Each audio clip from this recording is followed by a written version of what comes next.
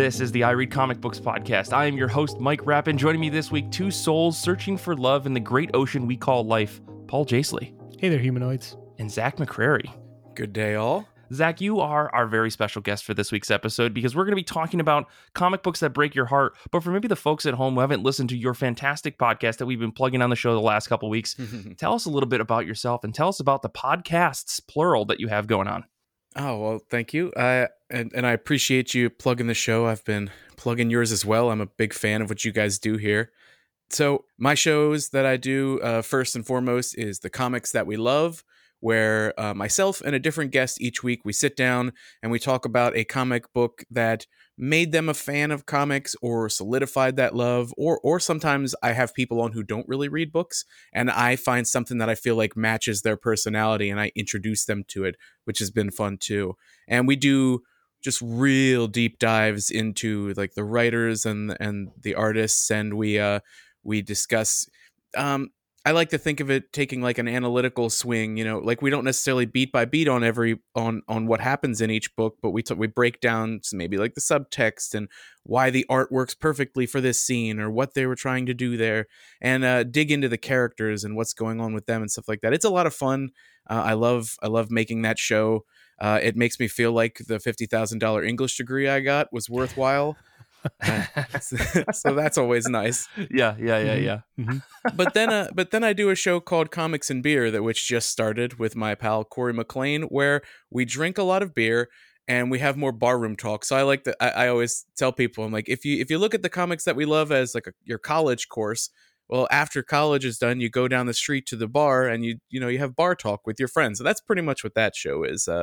We keep that nice and light. We talk about superhero day jobs and the best super teams and what makes a super team crappy and why they get canceled, that kind of stuff. So yeah, Comics and Beer, The Comics That We Love, that's my shtick. Been a comic book fan all my life, and I like talking about them. Hey, you know what? You are in a very welcoming group of people because, funny enough, that is what we love to do here at I Read Comic Books. We talk about comics. I was really hoping, yeah. Well, we're very excited to have you. I'm very excited to talk comics with you. So let's just dive right into things. I've got two legally mandated questions that I have to ask, and I want to say before I ask them, I used this open AI thing very recently because AI is everything, and someone was like, you can copy your show's link from iTunes into this like aggregator and it'll create perfect show notes for you. And I was like, I don't believe that for a second. So of course I dropped in last week's episode that we had with Ari Gross, and one of the first points that it said was, I Read Comic Books is a comic book podcast talking about comic books. And I was like, okay, that sounds right. Fair enough. The second line was, and Mike Rappin is the host, and he has two legally mandated questions that he must ask every episode. And I was like, all right, we're getting it. and then of course it continued on and got everything else wrong, right? Like didn't understand that Ari was a person, didn't understand that they were what a Kickstarter was, and it like really focused on this thing that because I said legally mandated, it thought that the show had somehow like a political bent to it, and I was like, sort of, right? Like, right. But not really at all.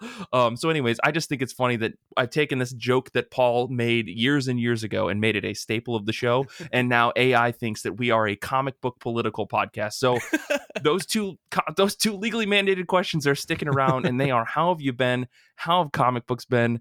Let's start with you, Paul. I've been doing well, Mike. We have a beautiful day here in West Michigan. For everyone waiting for another installment of the West Michigan Weather Watch, it is around mid-40s right now with beautiful sunshine. It does not feel like the middle of February, thankfully, here in Michigan. So I'm enjoying this, soaking in all that vitamin D as I can before the long stretch of March we have in store for us. So in terms of comics, I really read one thing, but it was a lot of comics. I have a lot of thoughts about it, and that is, of course, The Best of 2000 AD, Volume 2. I've raved about this series on the show before. I talked about the first volume at length. This Volume 2 was my pick last week for the top of my pile, and it's so good.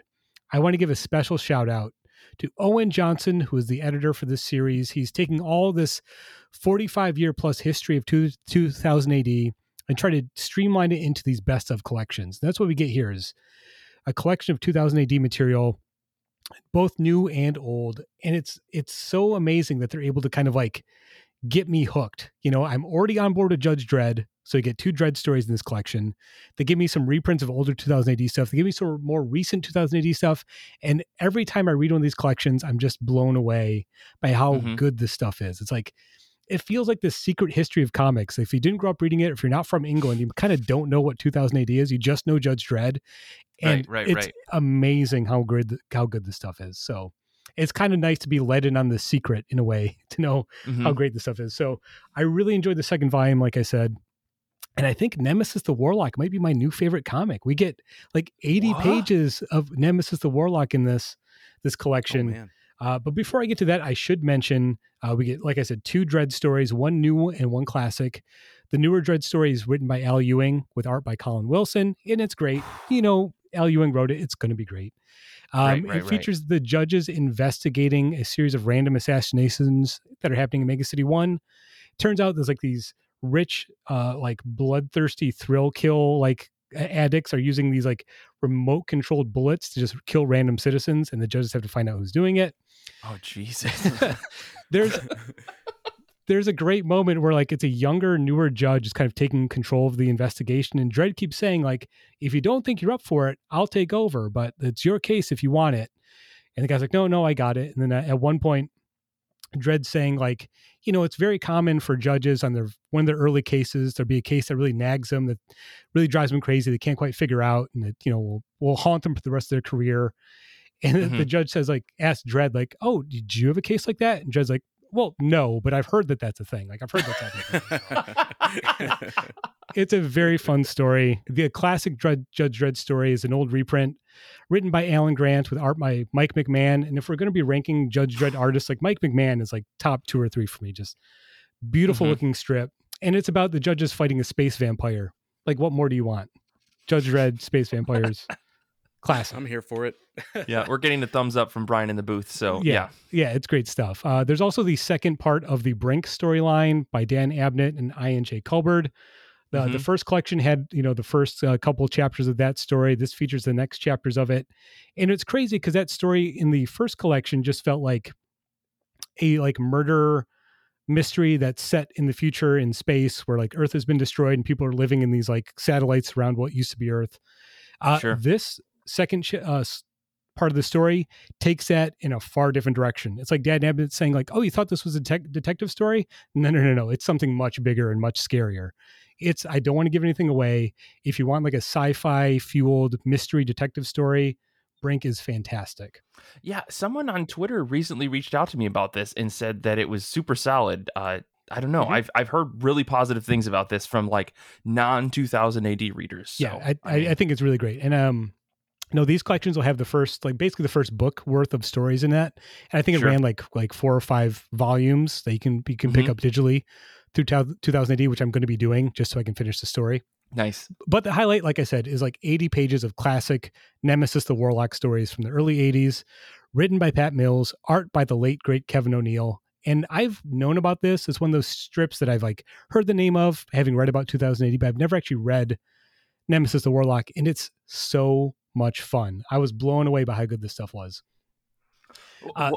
What is Nemesis the Warlock? Like, I'm Googling and I'm just seeing like a dragon. Like I just see pictures of dragons. I'm like, is this another case of Paul liking fantasy stories and just refusing to admit that he might like fantasy stories? Sort of. So the title character Nemesis is this demonic looking alien. He's really tall. He's got cloven hooves. He's got horns, but he's a rebel fighting against an evil galactic empire run by the Grand Inquisitor named Torquemada. And very early on in the strip, we find out that Torquemada, who uses his Terminators to like eliminate alien life across the galaxy, is actually a human. And the planet where his empire is based, Termite, is a future version of Earth. So in all of his, well-known subtlety, Pat Mills has created a comic where the titular hero is an alien who wants to destroy humanity. Like that's like humans are evil and the demonic looking alien is the hero. And he has to destroy humanity. It's so fantastic and over the top and ridiculous. Hell yeah. But so you mentioned the artwork, and like that's what makes it work is Kevin O'Neill's artwork. It's like it combines sci-fi with fantasy. It's horrific and humorous at the same time in the way that only Kevin O'Neill could do. I don't know how he does it. There's like panels where he draws spaceships and just like, yeah, that spaceship looks evil. Like, I don't know how a spaceship can actually look like possessed and evil, but somehow he does it. Yeah. And I just think it's a fantastic book. It's very funny at times. It's not subtle, very heavy-handed, an allegory for racism, how these humans are like seeking to destroy all non-human life in the galaxy, and like Nemesis, the one person that can stop them. Torquemada is kind of drawn to be like a futuristic Klansman, like this long, like pointy, like like mask he wears, like the hood and all that. So it's an allegory for racism. It's not subtle, but it's also very, very funny. And one thing I noticed is like in these 2000 AD collections, before every like big reprint of classic material, they'll have a critical essay explaining the context for the story. And the writer for this essay points out that Kevin O'Neill's artwork kind of looks like Mad Magazine. And I never made that connection. There's a lot of Jack Davis in Kevin O'Neill in this era. And I don't know if you're familiar with Jack Davis. He did a lot of work for Mad Magazine. He did a lot of commercial artwork. If you know his style, you'll see it everywhere in movie posters and album covers from the 60s and 70s. But he also worked for EC Comics in the 50s and did a lot of the very graphic, horrific horror and crime comics. And that's what Kevin O'Neill's channeling. It's like this thing where it's not explicitly like violent, but it just looks kind of like dangerous in a way. Sure. I'm 40 years old, and there are times I'm reading Nemesis the Warlock thinking, I really hope my parents don't catch me reading this. It feels like the comics you don't want anyone to know you're reading. It feels dangerous and subversive in a way that comics very rarely do these days. And I was just blown away. I can only imagine being an 8-year-old kid in England and having your brain absolutely fried by Kevin O'Neill and Pat Mills. So, sure. It's great stuff. It very taps into the sort of like punk and thrash metal aesthetic from the 80s that I like. I can imagine like Glenn Danzig wearing a Nemesis the Warlock t-shirt back in 87. So I love this stuff. I'm going to have to buy the rest of the collections. And that's what these 2000 AD collections are great at. Like every time I finish one of the chapters of them, there's the ad like, hey, if you want to continue the story, here's the next volume to buy. I was like, sold. So there you go. Nemesis the Warlock gets my highest possible recommendation. That's too cool. I there's an ongoing joke on my show because when I'm researching the authors and artists, like every single time when I come across someone from England, they always get their start at 2000 AD. So that's just become an ongoing thing. It's like drink if I talk about 2000 AD. And it really has me curious to read some of this because it's always been in my periphery. I know that it's important. It's important to comics. 2000 AD is, and honestly, and I'm gonna just give you the pat on the back, Paul. But like listening to this show and hearing you talk about 2000 AD really has me wanting to buy those books that you've got there. I really want to check some of that out. And like I'm always a little hesitant because I'm always worried someone's going to buy something and not like it. But if you have any interest, like these collections, the best of are a great way to start. If you like sci-fi, if you like sci-fi comics, I mean, I don't think you'll be disappointed. So it gets my guarantee. So don't hesitate. All right. This is a different thing than my guarantee, where I will literally pay you back if you hate the book that I read. But we're not there yet with Paul's recommendations. We'll get there one day, I think. Yeah. But no, I'm also in the same boat though, Zach. Like I feel like the more I hear about 2000 AD, the more I'm just like, you know what? These digital collections are $15 and it's like 450 pages, and why not? I've had a blast reading the Judge Dredd stuff that I've gotten, as well as someone recommended reading Strontium Dogs, and I'm like in that book now. That book is dense, but it's like if I ever just need something to read, I can put 8 or 16 or 24 pages in real quick and feel like I read a lot, even though it's only 24 pages. But like those stories are so jam-packed with action, and especially in that first volume, like Carlos Ezquerra is like trying to outdo himself every issue with like the wacky crazy shit that he's doing. So I mean, I feel like you can't really go wrong with 2000 AD, but maybe that's because they've curated themselves to like get rid of some of the maybe less than good stories. I don't know. I mean, I'm sure that if you are reading as the stuff's coming out, there's going to be winners and there's going to be, flops. That's, that's just the nature of it. I'm sure like if you read a shonen manga or anything that's got that anthology feel, there's going to be the ones that really shine and the ones that just kind of fall to the wayside. But totally. that's what sounds so cool about these, is that it sounds like they're giving you the winners of of the eras, Yeah. some really good modern stuff, some really good classic stuff, to show you like this is what 2000 AD is really all about. Yeah, which turns out I think is cool. Turns out it's more than just Judge Dredd, which was a big surprise. Turns out. For years, that's all I knew it for. Right. As an American. Yeah. Well, I guess Zach, let's move over to you. How have you been? How have comic books been? What have you been reading? Oh man, I have been great. I am. We were talking just before the show about your adventures in hotel booking. I'm in a similar boat. I'm about to go to Vietnam for a month, and whoa! So I am in the thick of planning that out and getting hotels and all that kind of stuff with my fiance. So that's been fun. But other than that, reading a lot of comics. And one of the comics I thought would be fun to talk about on here is one that I backed on Kickstarter and just recently got the second issue for. It is called Worlds Away. It is by Damien Becton and art by Christian Prunesti, colors by Luana Cristini, and letters by Reed Hinckley Barnes. So Damien came on my show to push the Kickstarter for the second issue, which is how I found out about this comic. And he gave me the first in preparation.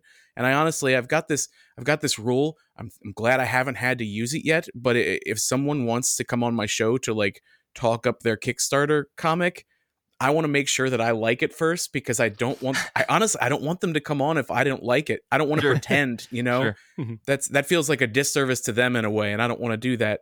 But thankfully that's never had to happen. But when I read this issue, I from the get-go was totally in, and it felt like it, and I've told him this, it felt like it should have that little eye in the corner or the Dark Horse emblem. Like, it's that well written. The art is beautiful. I see it as, the art to me, it feels like if you could make Akira Toriyama and Fiona Staples do a fusion dance, that's kind of, it's somewhere in between there. Like that's me anyway. Wild. Like between the art itself and the colors and just the palette that's used for the comic.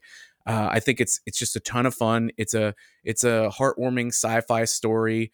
It's really relatable. Like I like sci-fi that it gives you like the cool aliens and robots and stuff, but I want it to be a story that is still grounded and relatable. You know what I mean? Mm-hmm. Like at the core, it's got to be something that I can still feel and get behind, and that's what he does here. It's a story of a family that was torn apart because the husband he dies before the book opens.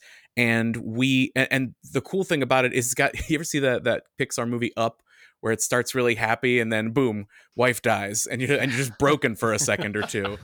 It kind of does that. I'm just gonna, Damien won't mind if I spoil a little bit of issue 1, but so the book opens up with this great scene of the husband / father recanting the story of meeting his wife and falling in love with her and like the deep, really I should have used this for later on in the show, but the fall in love with her and then having this child and the amazing feeling of that.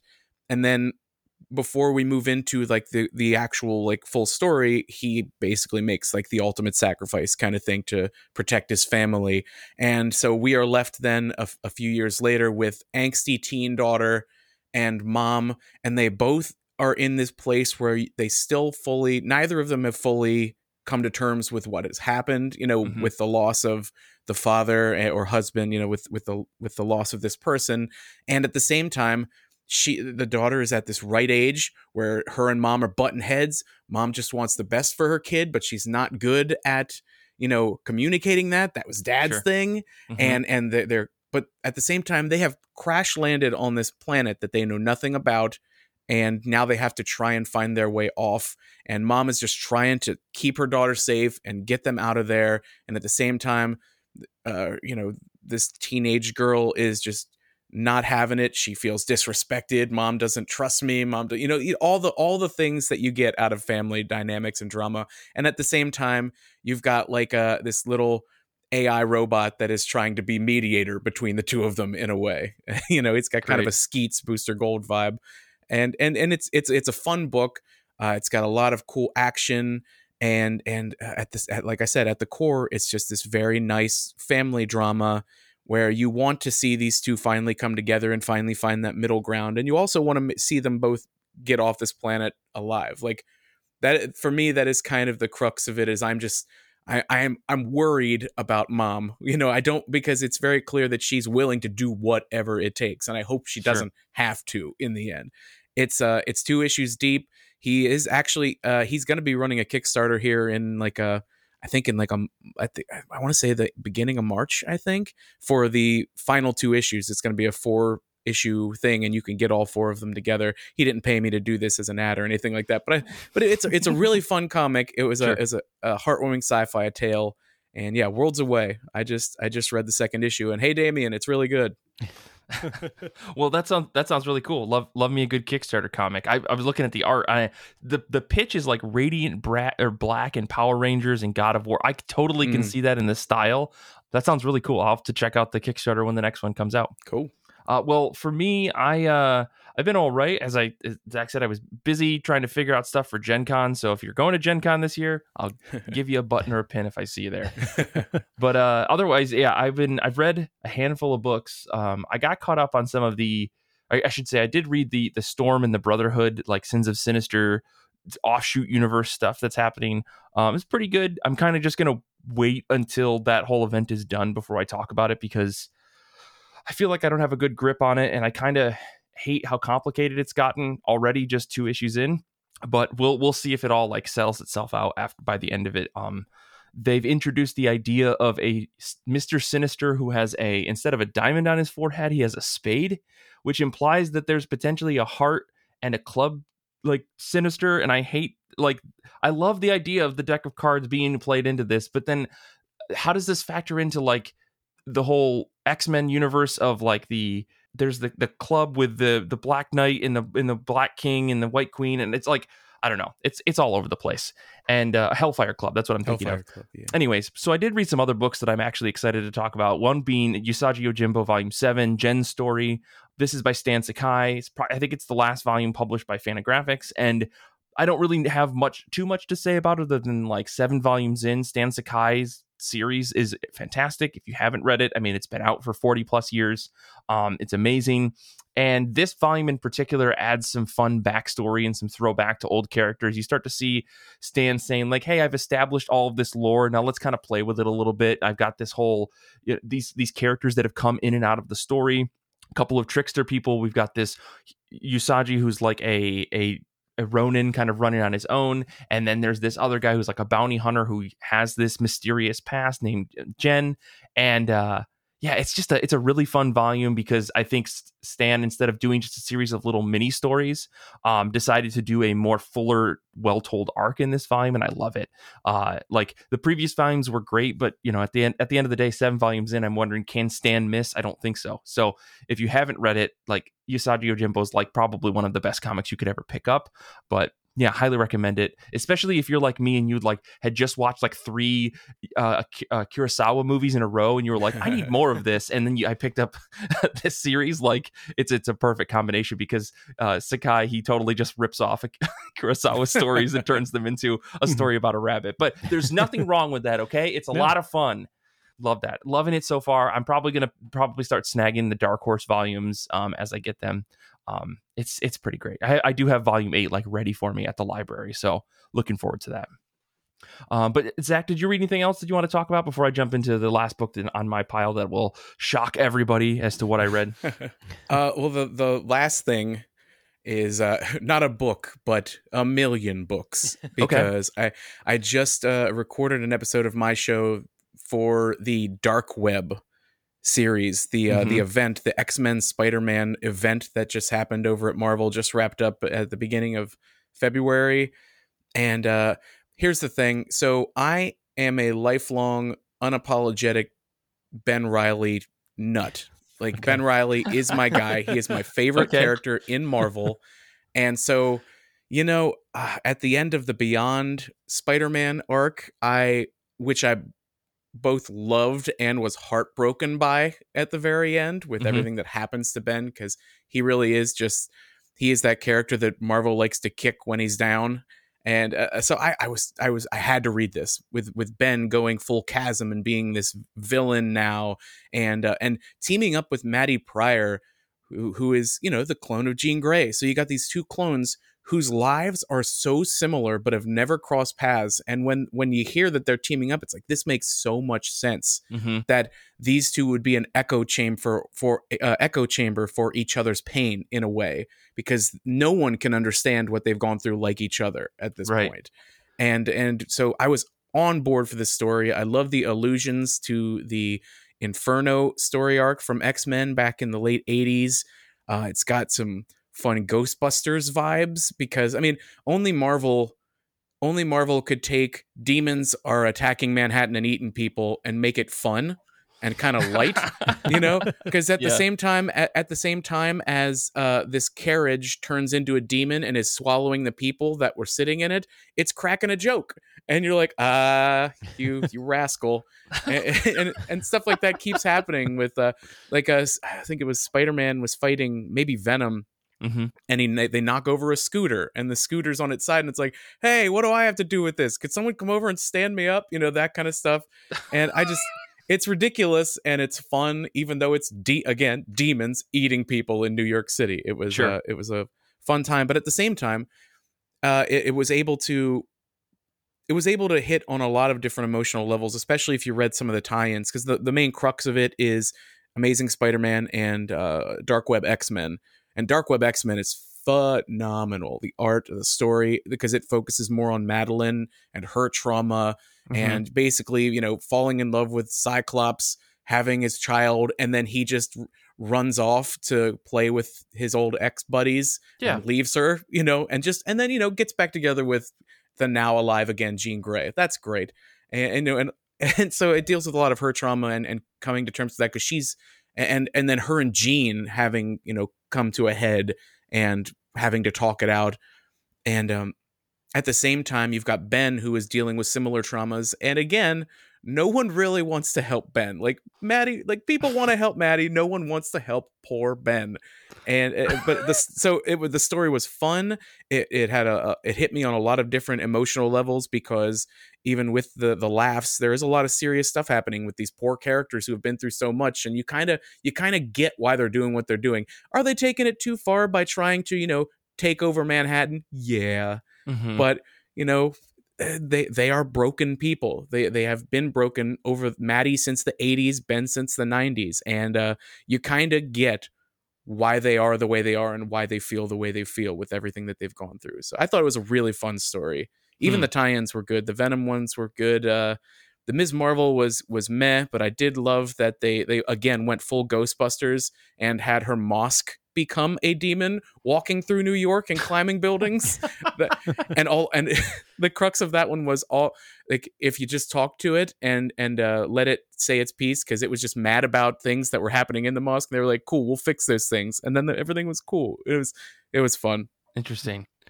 I very much was hesitant, because I feel like a Spider-Man X-Men crossover to me just smells like, I don't know, Marvel trying to just farm single issues. But you're not the first person to say that this is actually a pretty good event.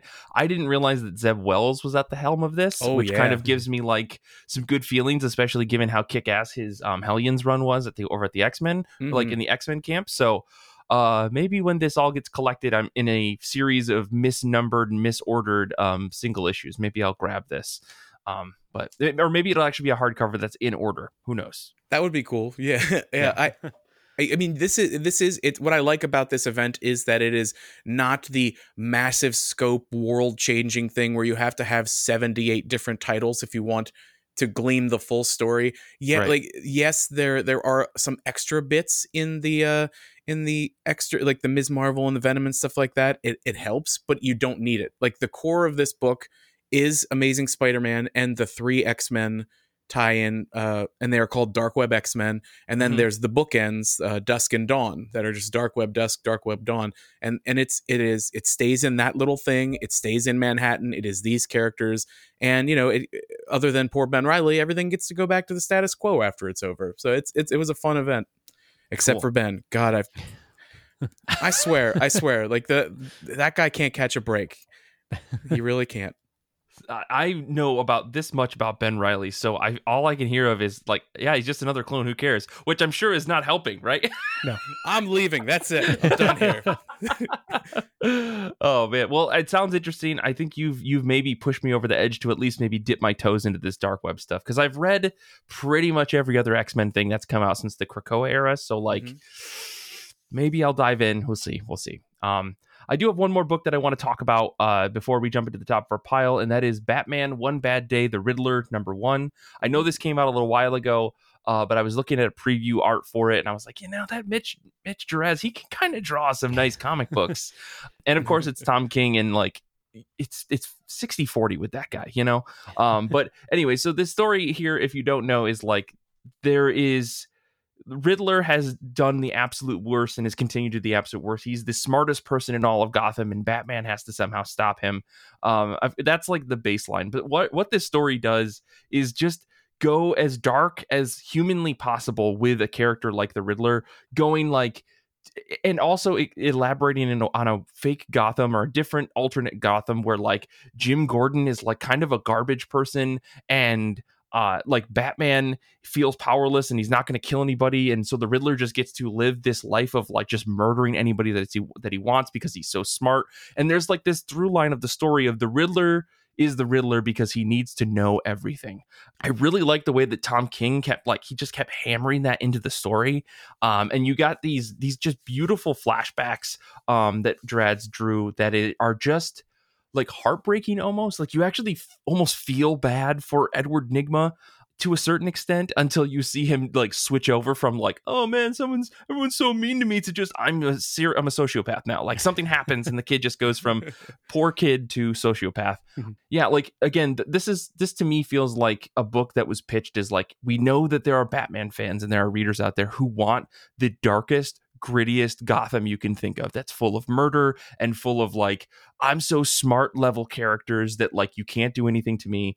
And we're going to give them Mitch Gerads to draw this book, and it's going to be the most beautiful, horrible thing like all together in one.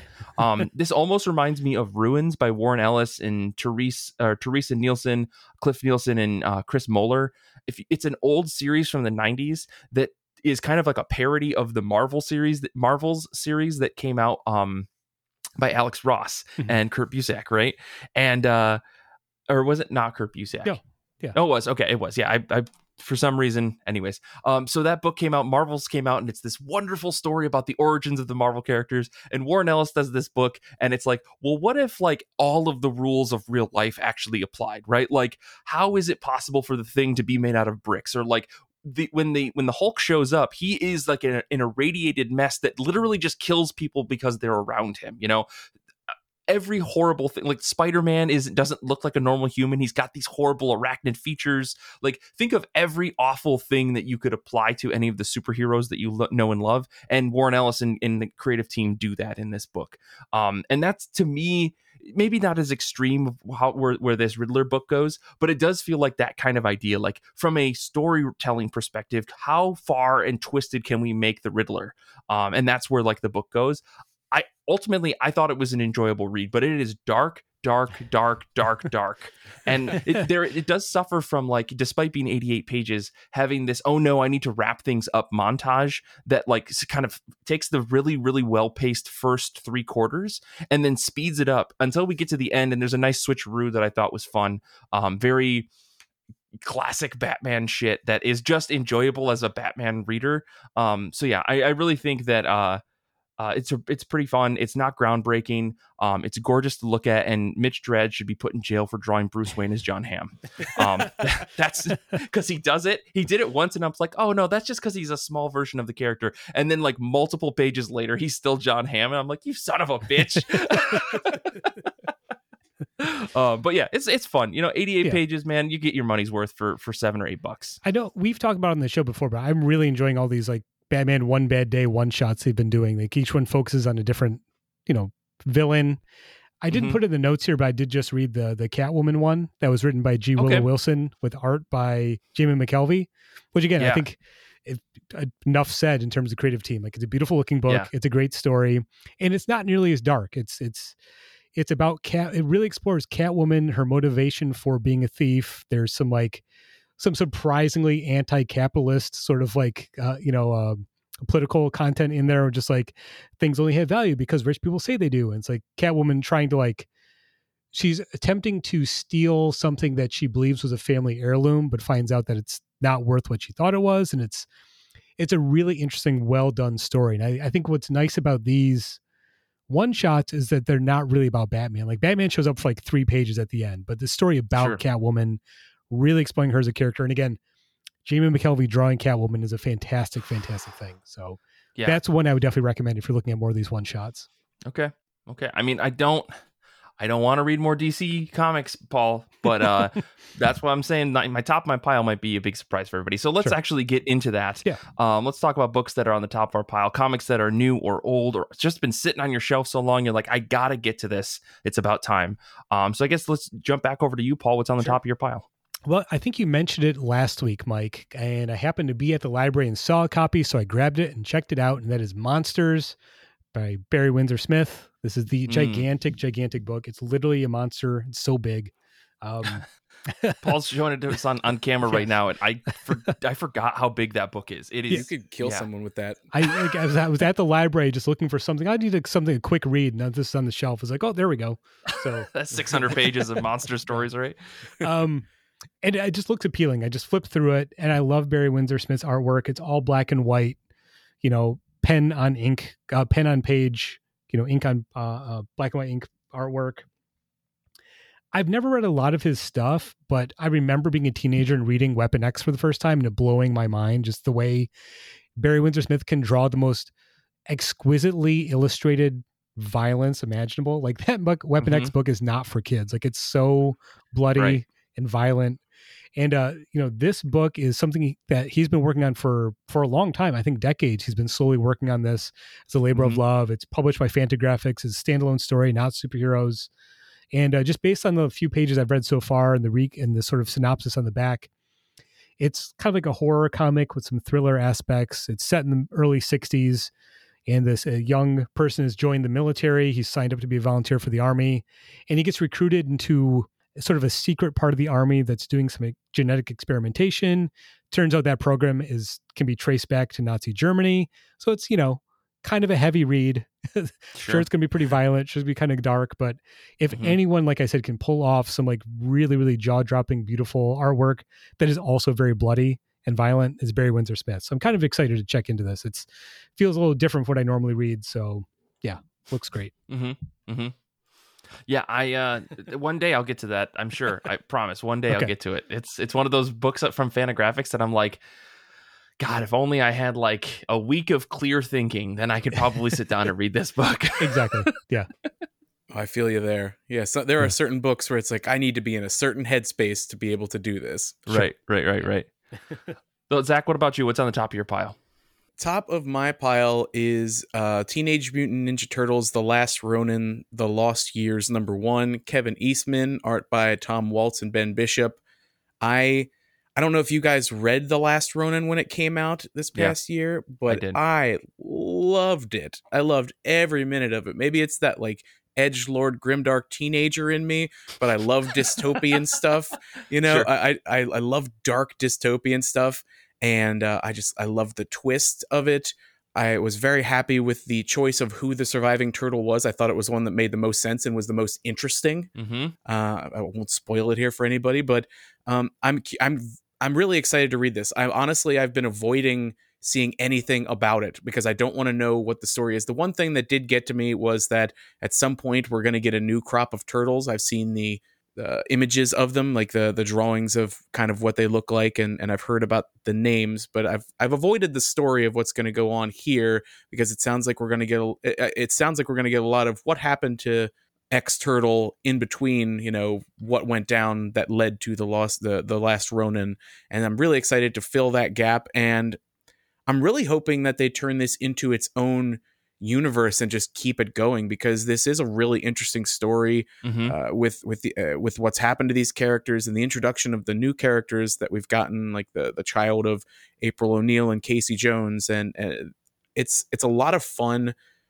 And I, as much as I love like the other things that they're doing with the Ninja Turtles, like I've been checking out the Ninja Turtles Power Ranger crossover that they were doing recently. That's just silly fun though, you know. Yeah, But this is, I like maybe it's again the grimdark in me, but I like when you take the fun silly characters and introduce them to awful terrible things and see what happens.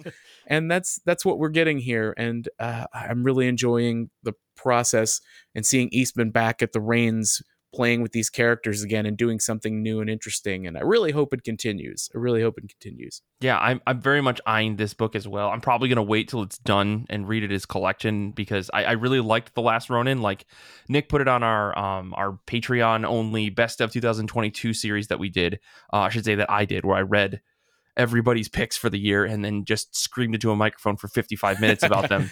But I really enjoyed reading that book from start to finish. Like, again, the mystery of who was the one turtle and seeing, I mean, Kevin Eastman's art in that previous run was just perfect. Like, I'm not a huge fan of Kevin Eastman's art and sometimes, but the way that it was used in that series was just like chef's kiss beautiful. Mm-hmm. So I'd be curious to see if he's going to do more art in this new run, and just to mix things up a little bit, because I'm right there with you. Like, I think what was established in that first volume or that first like collection is good as a standalone story, but they did more in that universe. Totally is going to be a blast. It's going to be a lot of fun. For sure. And you're right. They gave you enough there that you could see it front to back. Okay, we're done here. This was a fun thing to play in, but there are so many possibilities with this whole new world that they've got here. And I'm curious about other characters who maybe we didn't get to see yet. Like, what's happened to them? Did they survive? That kind of stuff. I just want to know what happened to Krang. That's it. That's all that I care about. That's really sweet. Somebody's got to care about Krang. yeah. Well, let me talk about some of the folks that are hanging out with us here at Discord this week. We got some people reading books as well on the top of their pile. Paul G is reading J.M. Ken Nomura's Never Open It, the Taboo trilogy. Jeff is reading 100 Demons, which is part of our Goodreads reading challenge for this year. Someone picked, which is very exciting. And Danny is reading Poison Ivy. I think I'm assuming that's a new series that's coming out or something, or maybe ongoing. I don't know. He just said Poison Ivy and then disappeared from the chat. That's all I'm here to say, folks. I'm out. Oh no, he's here. He was talking about Wolverine. Anyways, but for me this week, I'm excited for Superman for All Seasons. This is written by Jeff Loeb, art by Tim Sale, letters by Richard Starkings, colors by Bjarne Hansen. For those of you that don't know, this is a coming-of-age tale that witnesses the experiences and adventures that transform a simple country boy into the world's greatest hero. Told through the course of 4 seasons in the Man of Steel's adolescent life, it illustrates that it is the person, not the powers, that makes Superman a hero. Someone was talking about this recently on an episode, a couple episodes back. I don't remember who, but they said that they were reading this book, and I was like, "Oh man, Jeff Loeb." We're talking about the Long Halloween and like the same group. I was like, "All right, let's try this out." And I don't really care. I'm just gonna dive into this like that creative team. Given the time when this came out, this is before Jeff Loeb kind of like dipped in terms of his writing quality, which is a whole myriad of factors. I know that go into that, but I know that this is peak Jeff Loeb, Tim Sale working together. So I'm very excited to try this. I mean, I know this is a classic book, and even just some of the covers and some of the things that I've read about, like inspired by, some classic Americana art and stuff, and getting these shots of Superman up in the sky just to show like the scale at which Superman works. I'm very, very excited to see it and to see more Tim Sale art that's not just Gotham, Yeah. Sure. Yeah, you can't go wrong with that team. Mm-hmm. They're one of those teams that if their name was on a book, I was going to read it. Yeah. That's the only thing that this might be controversial. The only Tim Sale art that I never could get behind was his Catwoman. I don't know why, but the Catwoman bothered me. Sure. But everything else, I love that guy. His art is phenomenal, and him doing Superman instead of Dark Batman is solid. It's solid stuff. That's why I'm very excited. Paul, have you read this before? I assume you have, right? I have to admit I have never read this because I'm only really familiar with the bad Jeff Loeb comics. I feel like every time I try to read something by Jeff Loeb, it's like not good. And like I'm not as big of a Long Halloween fan as most other people are, and I don't like Hush, but I do love Tim Sale. So like I should make a point at least to look at this book, if not, Yeah, I mean, if anything it's else. only 4 issues, you know, at the end of the day, Yeah. you know, you could read more with worse quality, you know. That's true. True. I have, yeah. But yeah, let's I guess let's take a quick break here. When we come back, we're going to talk about the topic that I threw on this document months and months ago, which is what is love? Baby, don't hurt me. It's Valentine's Day, because when this episode comes out, it'll be the day after Valentine's Day, and IRCB is anything if not timely. So you've already experienced Valentine's Day. Now let's talk about comics that'll break your heart. So we'll be back in just a second to talk about that.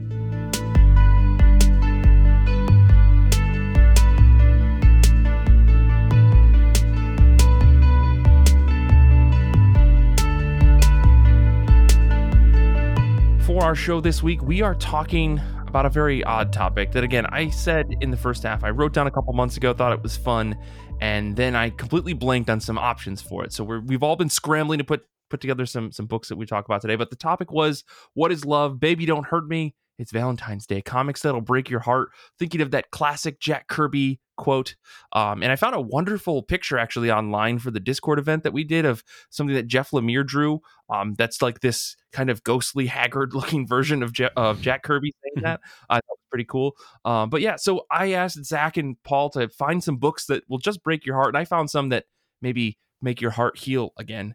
And we're going to talk about it, bounce around a little bit. So I guess to get us started, Paul, what's one of the books that you had on your list that kind of fit this criteria here, and why'd you pick it? Well, I mean, it's probably no surprise to anyone that's listened to the show regularly and had heard me talk about it, but obviously the first book I thought of was Love and Rockets. Love is in the title of the comic itself, and it's one of my favorite comics, and there are many different stories in the larger Love and Rockets, series that I could point to. I think Death of Speedy is a great love story. I think Wigwam Bam is a great love story.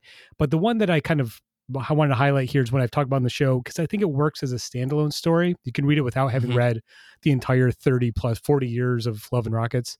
And that's The Love Bunglers. And that's by Jaime Hernandez, focusing on the characters Maggie and Ray. Maggie, of course, is kind of the main protagonist in Jaime's Loca's stories that center on Maggie and her friends. And there's a lot of great stories about Maggie and Hopi in their relationship, but The Love Bunglers focuses on Maggie and Ray Dominguez. And if you've read Love and Rockets, they have a very on and off again, are they, aren't they sort of relationship. They keep falling back in each other's lives at different times. And like this story is kind of like, I remember when this story came out, because being serialized when Love and Rockets is basically an annual story. So like every year you get like a OGN sized collection, 100 pages of Love and Rockets stories. And like this story coming out was like when I had caught up with the rest of the series. I'd read everything else up until that point. So seeing Maggie and Ray finally sort of reconnecting and like realizing no, we are a couple. And like, they're brought together by a sort of tragedy that I won't spoil. And there are moments in this comic where, and I'm trying not to get choked up talking about it, but like there are moments in this comic where you see their entire relationship on like 2 pages, where Hernandez draws, Maggie as an infant, Maggie as a child, Maggie as a teenager, Maggie as an adult. And on the other side of the page, because it's the 2 opposing pages facing each other, you see Ray at the same age looking at Maggie from across the pages. And you realize that you, as a reader, if you've read Love and Rockets, you've seen all these moments, and it's almost like you and the characters are having the same exact memories. And it's a really beautiful moment. And I think this story, and I think, Mike, you've read this story, like you can read it as a standalone story. You don't have to have read Love and Rockets in total, but if you have it, the impact is so, I had to like put the book down and like go for a walk. I'm like, this is too much. This is like, it's like better than any love story I've seen in a movie, blah, blah. And I think it's a beautiful, beautiful book. I think if Jaime Hernandez had ended Love and Rockets, or his version of the Locust stories at that moment, it'd been totally satisfying. Thankfully, he kept going and has kept the story going since then. But it's a beautiful, beautiful example of Maggie and Ray as a emotional sort of couple. I do want to say, as a trigger warning, this story does have flashbacks that feature sort of sexual abuse and child abuse. So be aware of that. I think it's handled well. It's not exploitive, but like that is something that maybe if you're not ready for it, could trigger something. But I think it's a beautiful story. I think it is probably if not the best, one of the very best examples of why I love Love and Rockets as a series. So I don't know, Mike, you've read this too, so I don't know if you have any thoughts. I was very pleased with, I think we were at Emerald City. They did like Fantagraphics happened to be doing like a very high quality collection of that specific story. And we both grabbed copies because Jaime was there, and which was fantastic. Yeah. And I remember just bringing that home, putting it on my shelf, and then one day just being like, all right, like I did this, I bought this because Paul said it was good. Like, when has Paul ever let me down? And so I sat down, and I remember I read that all in one sitting and just felt flabbergasted because I had read some previous Love and Rockets, right? Like I read some of the earlier stuff that I think you see these bright neon colored collections of different stories that the Hernandez brothers have done together. And some of the vibes of those early books definitely don't like it's unbelievable to think that the book where it started gets to this story of this extremely high quality, very emotional, very like unbelievably like gripping story. Not to say the old stuff isn't like that, but it's it feels like a different book. And having only knowing, I know who Maggie was, I know who Hopi was, and that's pretty much it. And still reading that book, and I felt like I had witnessed something. Like when you go to a very serious, dramatic movie and you leave feeling moved. Like that's exactly how this book makes you feel.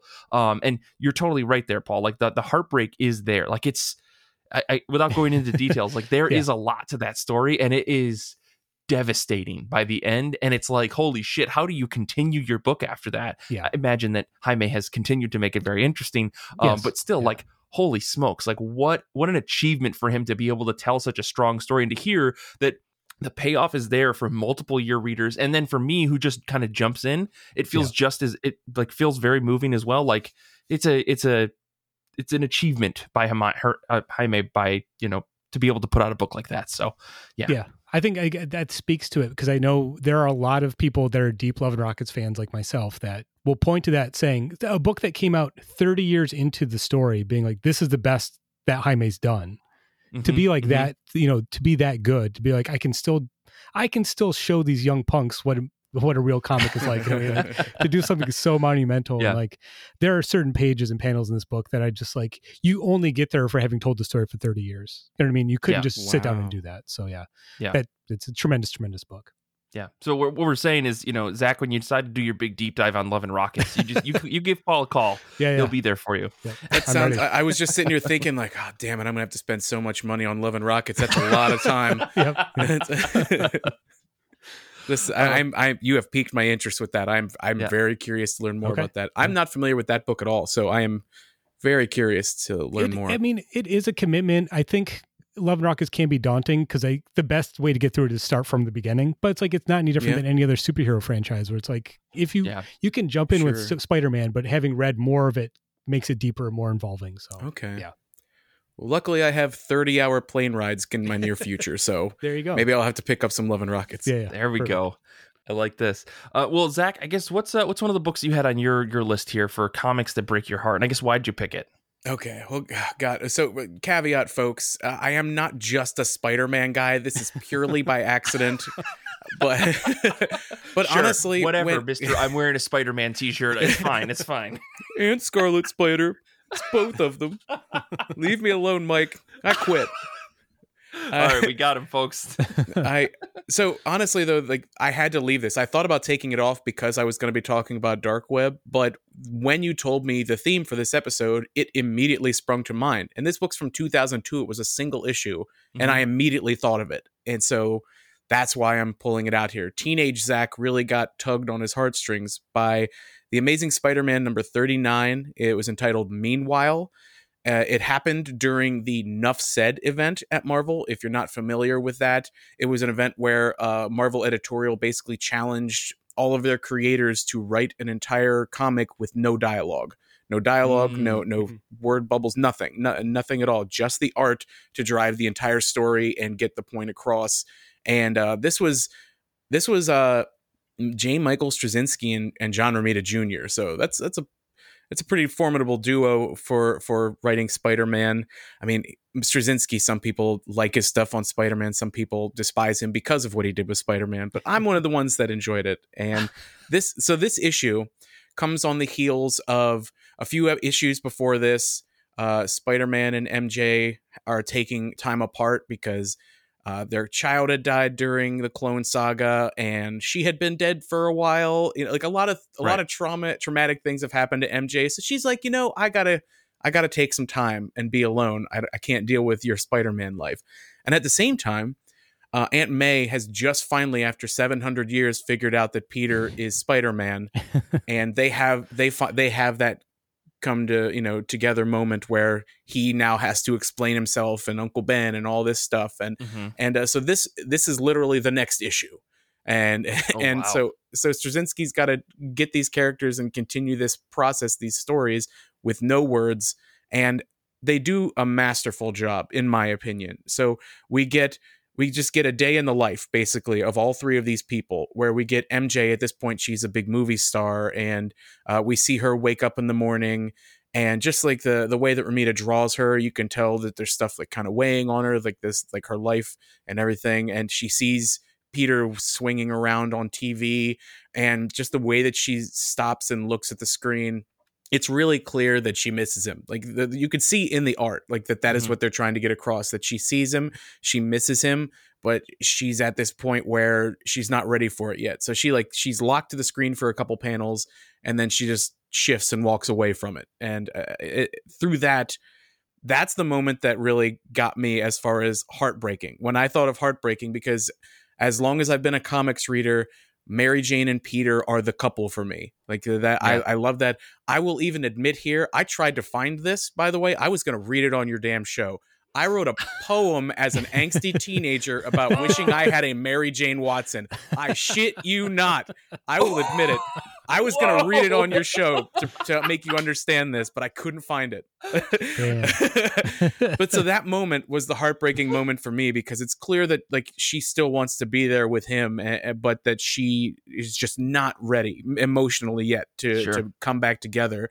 And so you also get this great Aunt May stuff where she's at the public library on the internet, and she's looking up things about Spider-Man, and she's canceling her subscriptions to newspapers that talk poorly of Spider-Man and sending them emails saying like, I think you should give him another chance and you should do an editorial. And like, that's so sweet, so it's kind of like two different heartwarming and heartbreaking relationship things going on. And at the same time, you just get Peter doing his daily Spidey stuff and winding up back in bed. And so that's why I picked that one, because that moment with Mary Jane at the television and her going through life, and they show a lot more of her than anyone else. And it really puts the point across that she's just trying to keep going and trying to process her life, and at the same time trying to not just jump back into this relationship that has caused a lot of harm, but she wants it back at the same time. Mm-hmm. If that makes sense. Yeah.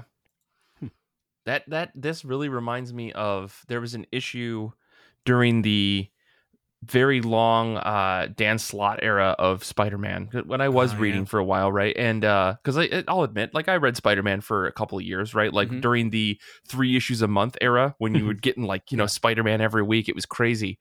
So much. And there was an issue where it was like I think back-to-back issue, or back-to-back issues, where one issue was started with Spider-Man. It was like, no one will die in New York City. Like that was his thing. And so he was like flying around trying to like make sure that everyone was safe. And I think the one person that ends up dying is J. Jonah Jameson's wife. Right. And there's this one-off issue where like, it's just Peter being like, of all the people in the world, right? Because his relationship with J. Jonah Jameson at the time, I think, was like kind of, it wasn't as aggressive. It was very like they were condoning each other. And then Peter, of course, makes this big claim that he's going to save everybody, and he makes it publicly, right? And then, of course, the person that dies is J. Jonah Jameson's wife, and so Peter has to both be Peter Parker and Spider-Man handling that. And I remember that issue. I'll have to find exactly what issue that is, but I remember that just being like devastating. I was like, I didn't think a Spider-Man comic could ever move my heart. What the fuck is happening here? But it's good to see. It's cool to hear that like that writers have been trying to make Peter Parker emotional like stories for many years, right? I mean, especially J. Michael Straczynski, we could talk about all day, because I think who could forget One More Day? I mean, people have tried. Yeah, many people have tried. Many people have tried. Let's not even talk about that. Vincent in the chat actually is telling me, I think I might have had the issues backwards. That that when Jana Jonah Jameson's wife died, that was when he made the promise that no one else will die. Right. That's what it was. So that would make sense. Yeah, that makes more sense. So thank you for that. But yeah, anyways, sounds like an interesting issue. I mean, I remember the Nuff said thing being an ordeal right before I really started to get into comics, and I think I've gone back and I've read collections where those issues have come up. Like I think there's an issue of X Factor or Extreme X-Men. That's what it was, the Chris Claremont series that had an issue like that. That was very, very good. But yeah, I guess let me talk about one of the books that I had on my list. I'm going to go into some of the books that have devastated me in this last decade that people have recommended to me, like, hey, Mike, I think you'll like this. And then I'm like sitting here crying on my couch. Like, I can't believe that someone made me read this. And I'm so glad that I read it. But one of the books that I had on my list was Waves by Ingrid Schabbert, with art by Carol Morrill. And this is ultimately a story about like fear and heartbreak of potentially losing a child. Like, if you've become pregnant and then you lose that child, the story kind of goes through this wishy-washy, like, is this real? Is this not real? Is this someone's worries just manifesting? Is this actually something happening? And I don't want to completely spoil it, but the focus of the story is the two parents, like these two women who are very deeply in love with each other, and you can see it in the way that they react to each other, where the one is not doing well with this and the other maybe is, and then they switch roles as they're trying to handle this idea of potential heartbreak and then maybe eventual heartbreak. And there's a lot of, like, again, kind of fuzziness as to what's real and what's not. But man, reading through that whole book, seeing this extremely tough and very, what I think is realistic journey, because I believe some of the story is pulled from Ingrid Schabert's like real life, as she put it into this story, and it's so just like powerful and moving. It's very devastating at the same time. I remember just leaving the book just feeling like overwhelmed, needing to like go lie down afterwards. But it's very good because you see like the strain on a relationship when it comes to like creating children in this world and seeing this couple kind of strain on things. And I don't know, again, it's very heartbreaking at the same time. So yeah, if you're looking for something that's just going to emotionally wreck you, it's a great book. I know I've talked about it on the show before, but I can't not bring it up when we're talking about this kind of stuff. So yeah, I don't know if you guys read this. This was on, I think, a list at some point, but like, or a couple lists that we've had for the show in the past. So, but I recommend it if you're looking for something that's just going to knock you out. I'll definitely be adding that to the list. Yeah. That sounds interesting. Paul, what else do you have on your list here? You guys actually have some superhero books. I'm very proud of you for that, because I couldn't think of any. Well, I have to admit, this is honestly one of the first books I thought of when I saw the topic for this episode. And it seems like an odd pick, but it is Thor, the Mighty Avenger, which is an 8-issue series that came out in 2010. It's written by Roger Langridge and art by Chris Samnee. I think this is the first time I saw Chris Samnee's artwork. I think it's one of the first books he did. And like, if you're used to seeing him do Daredevil or Black Widow, this is very different. This is very brightly colored. It's still unmistakably Chris Samnee, but it's a little bit more, superhero. It's Thor, and this is basically an origin story. I think maybe came out around the time of the second Thor movie. I don't know. I feel like they were trying to tie into the film franchise at the time, but it really focuses on the young Thor who's been exiled to Earth by his father, and he's trying to determine why he was exiled and whether he's worthy enough to pick up Mjolnir, what his father wants from him. And he very quickly befriends Jane Foster, and the big moments in this book really focus on their relationship, like them meeting, and then there's moments where Thor will just leave for a while, and you get like Jane sort of longing for him to come back. This idea that if you're a human person meeting a god who is interested in you, like what would that do? Like it's a meet cute in the world of Thor. It's a very touching romantic story. It's very much an all ages book, and I feel like if this had come out a few years later than it did, it would have been like one of those OGNs that came out aimed at a young adult, all ages sort of book. I think at the time it wasn't selling, so it gets canceled after 8 issues, which is actually what's heartbreaking about the book. It's very cute and very heartwarming, but what makes it a heartbreaking book is the fact it was canceled.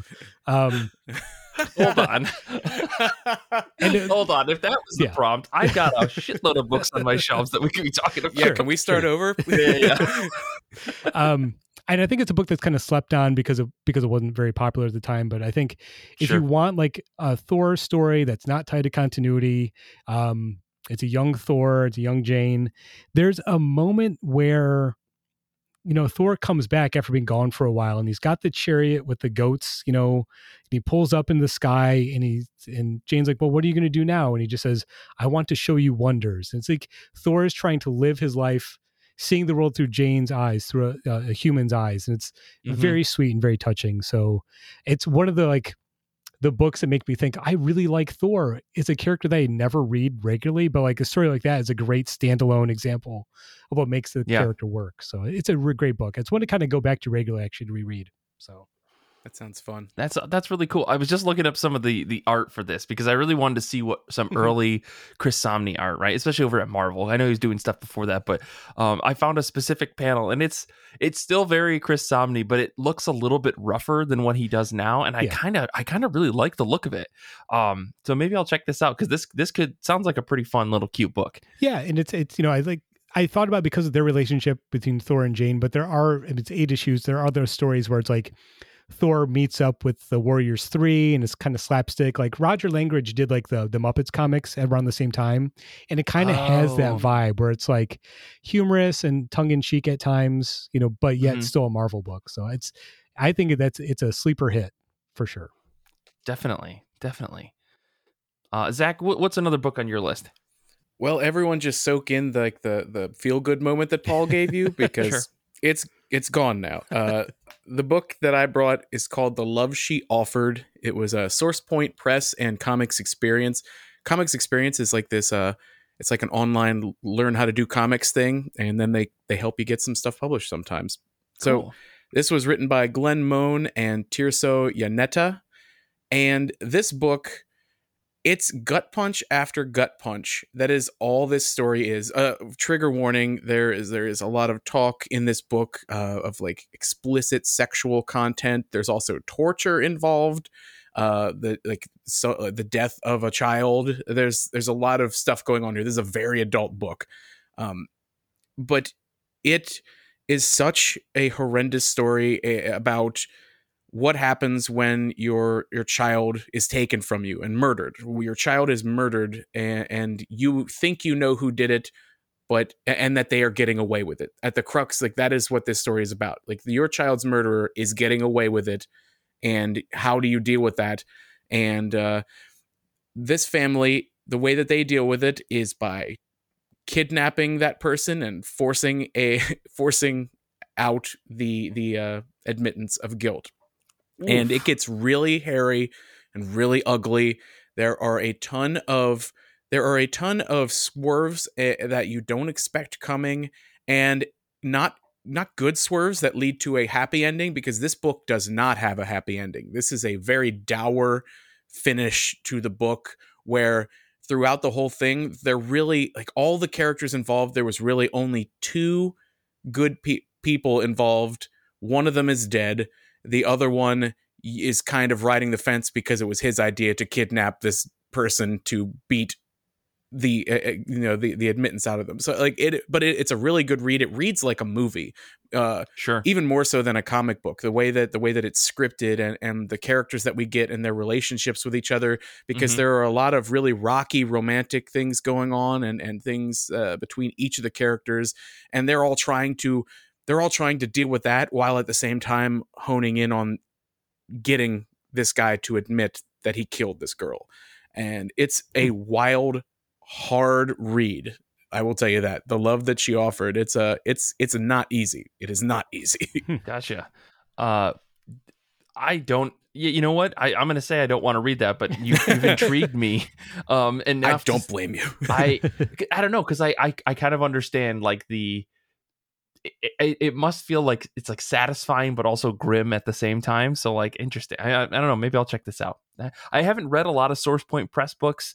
There's a whole rant that I could go into about like some of these IP farm companies that I think exist. And I don't know if Source Point Press is one of those, but like AWA, I think is one of those. And I'm kind of just like, if you're just trying to make a movie, why aren't you just making a movie? But yeah, but this sounds interesting. Yeah. I'll have to look this up. Sure. I was looking at the preview on Simon & Schuster's website. The art looks pretty good, Yeah. So maybe the book is good. Who knows?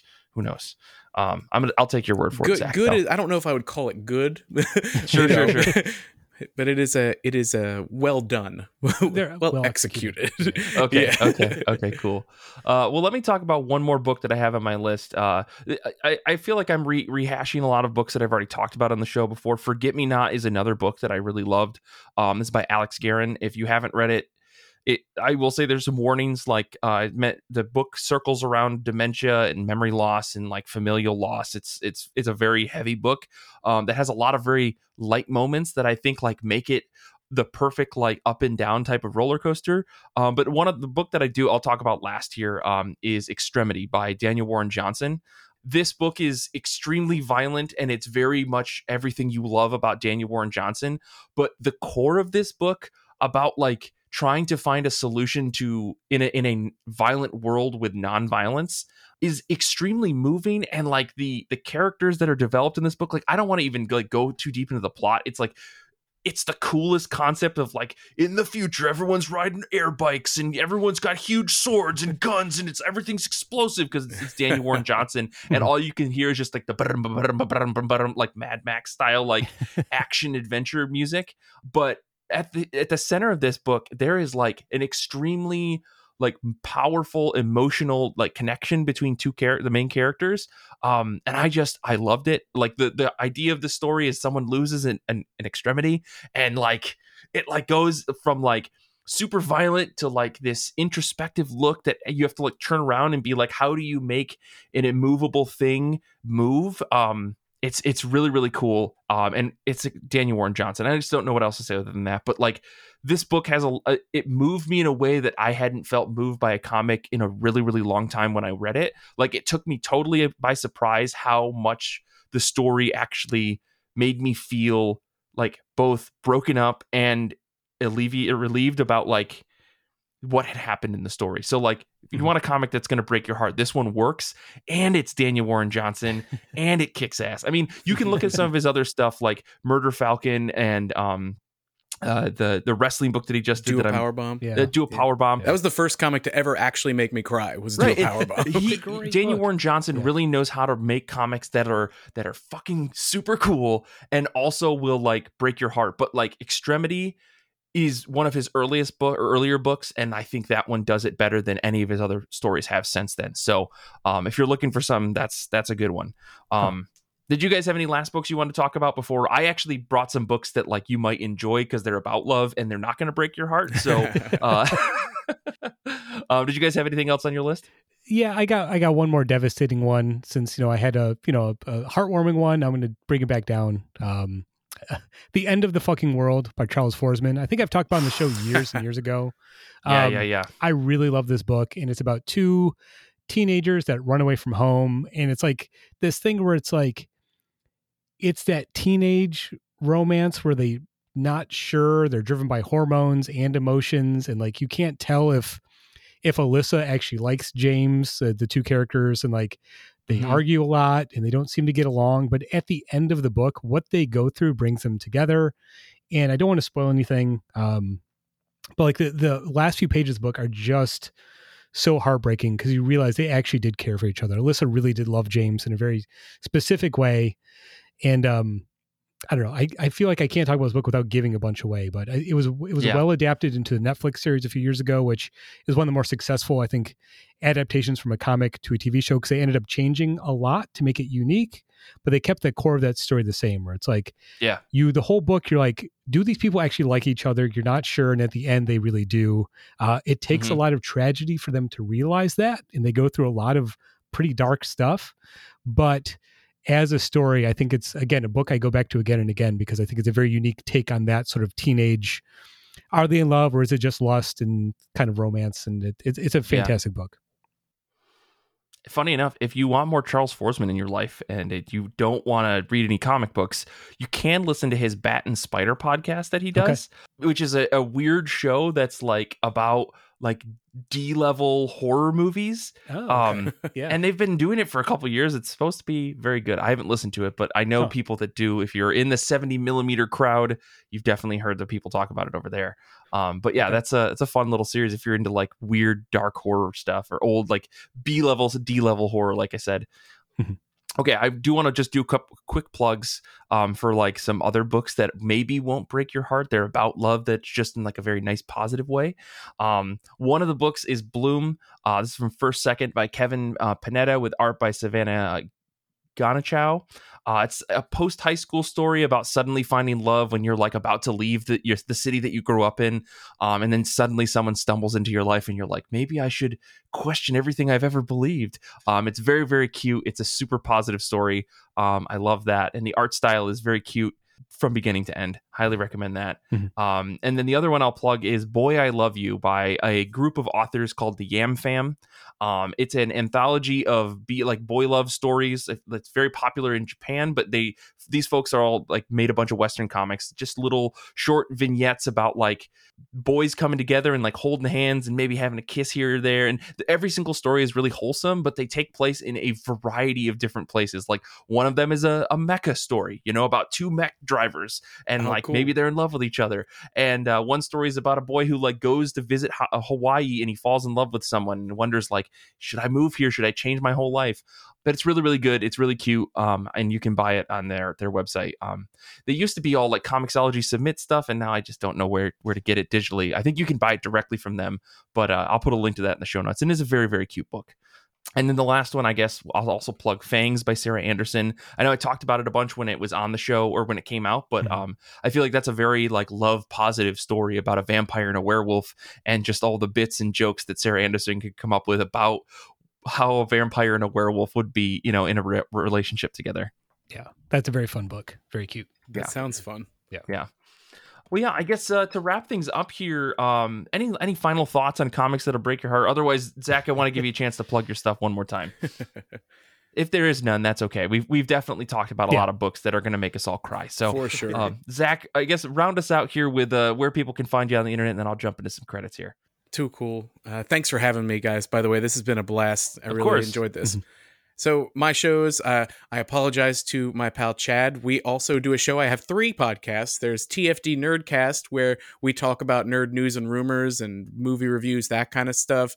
Then there's the Comics That We Love, which is me and a guest sitting down each week talking deep dives on a single book.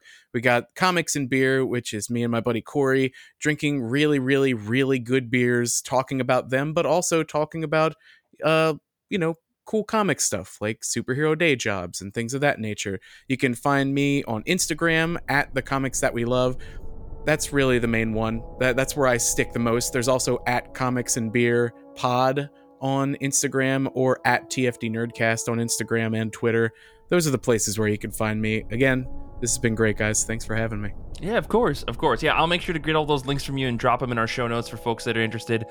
Go check out all of these podcasts. I've listened to some episodes of the Comics That We Love, and you've reignited my fuel and wine to go back and reading like things like The Winter Soldier and go rereading Saga for like the 5th time. Like the deep dives that you take have been miraculous for me, who just surface level reads everything. So I very much appreciate your show. Nice. Next week, though, you can expect me and Tia and Ray. We're going to be talking about comics. Who'd have thought? It's going to be a fun time. I'm excited to get Tia back on the show for the first time in a while, so that'll be great. As always, you can check us out on Instagram, Twitter, TikTok, Discord. We've got a Goodreads group that's going. People are flying through our Goodreads challenge right now, and it reminds me I need to catch up. I need to get in on that. I've got so many other books to read. People keep sending me recommendations and I just don't have time for it. But you can always email me, ircbpodcast@gmail.com with your comic book recommendations, and I'll read them and give honest reviews when I finally get around to them, I promise. You can support us on Patreon at patreon.com/ircbpodcast. Someone was asking in the Discord when we're going to do a tabletop RPG as a podcast, and that's a Patreon goal. So if we hit that goal, we'll do that tabletop RPG. Who knows? I'll probably run it and it's going to be a mess. Infinity Shred is the best band in the universe. They do all of our music. Can't thank them enough. Xander. I want to say thanks to Zach and Paul for being on this episode with me. Thank you to everyone hanging out, listening to Discord. Thank you to Brian, who proof listened for this episode in the booth. And if you got this far in the episode, thank you to you. You're a true comic book fan. And until next time, comics are good, and so are you.